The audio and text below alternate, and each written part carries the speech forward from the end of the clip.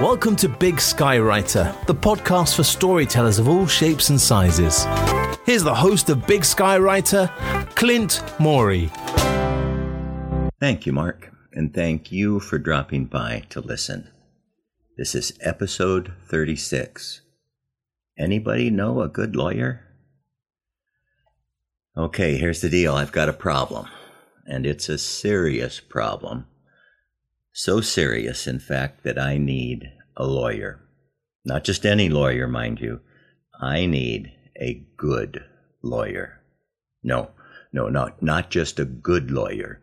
I need a great lawyer. Here's why. There appears to be, perhaps, a lot of evidence against me. That's why I need a great lawyer. You know, one of those lawyers that rich people hire who are able to get their client off even if their client is guilty. That kind of a great lawyer. You see, and I might not have mentioned this earlier, but the real problem is I am guilty. I deserve to be convicted. I deserve to be punished. But I don't want to be convicted, and I certainly don't want to be punished. That's why I need a great lawyer, a lawyer who can persuade the judge that I don't deserve the judgment that, in fact, I do deserve. Now, there's an interesting, and some might say ominous verse in the Bible. In Hebrews 9:27, it says, "It is appointed for man to die once, and after that comes judgment."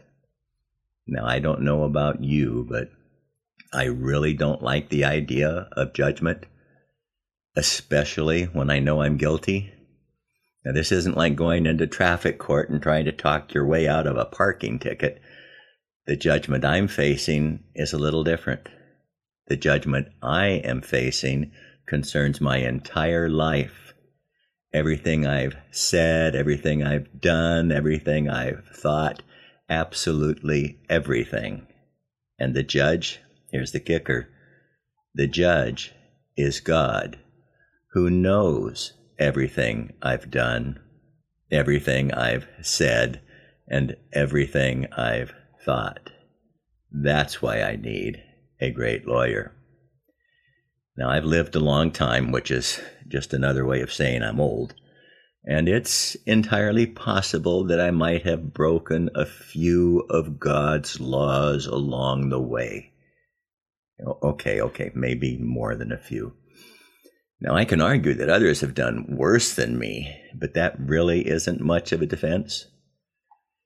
If you don't believe me, try going through a school zone at 70 miles an hour and then explaining to the police officer you really don't deserve a ticket because you haven't committed murder.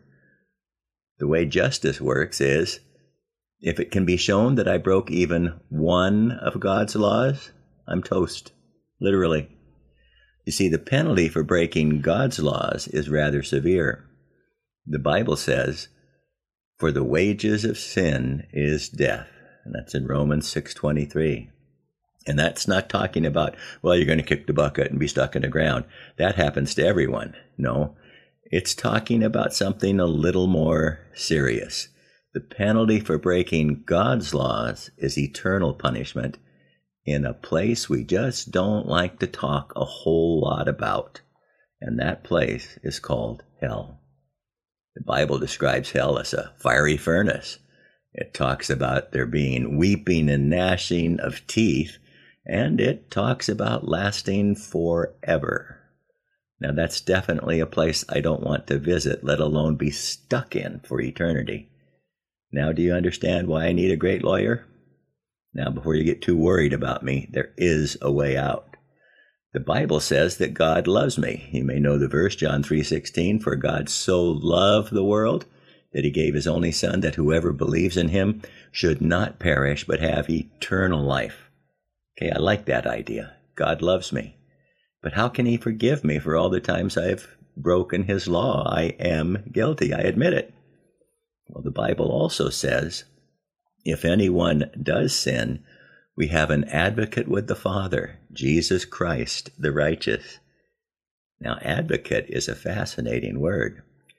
It could even be considered another word for lawyer, someone who will intercede with God on my behalf.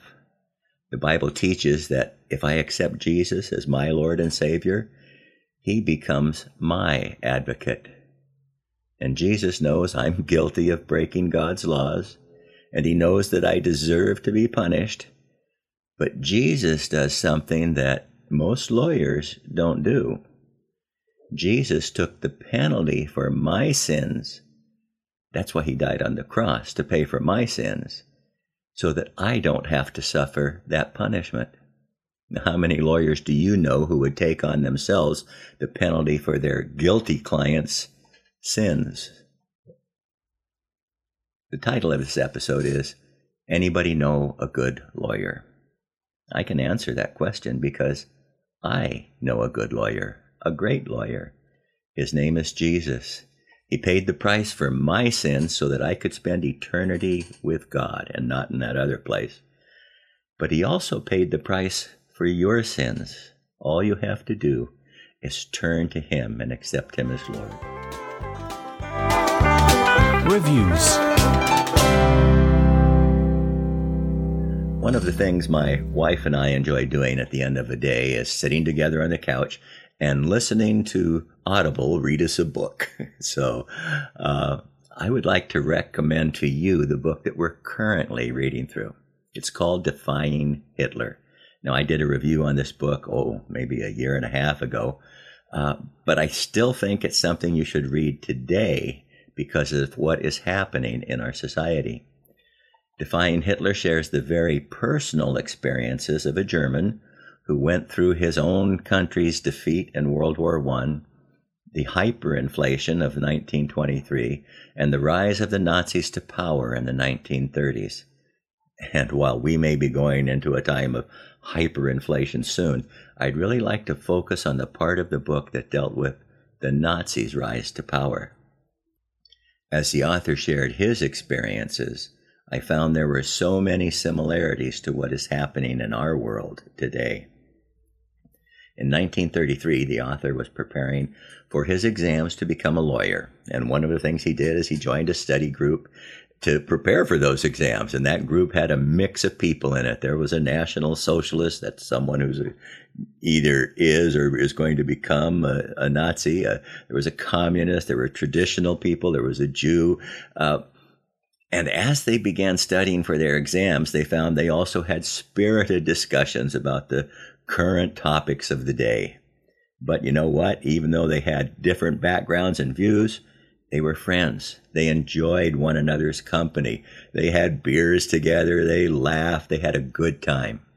However, when the Nazis took control in their government, they found their friends would no longer speak to one another.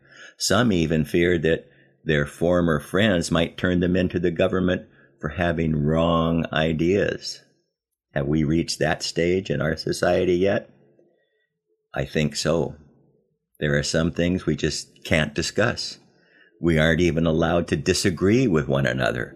We must believe what we're told to believe, or else we must use certain words, not use certain others. We must avoid or cancel certain people.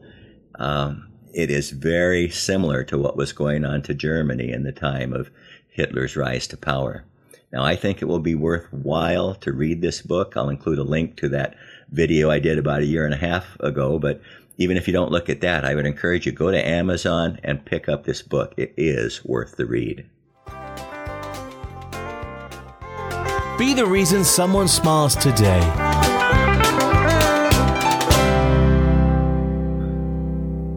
God has placed each of us in this world so that we can make a difference for good in the lives of people around us.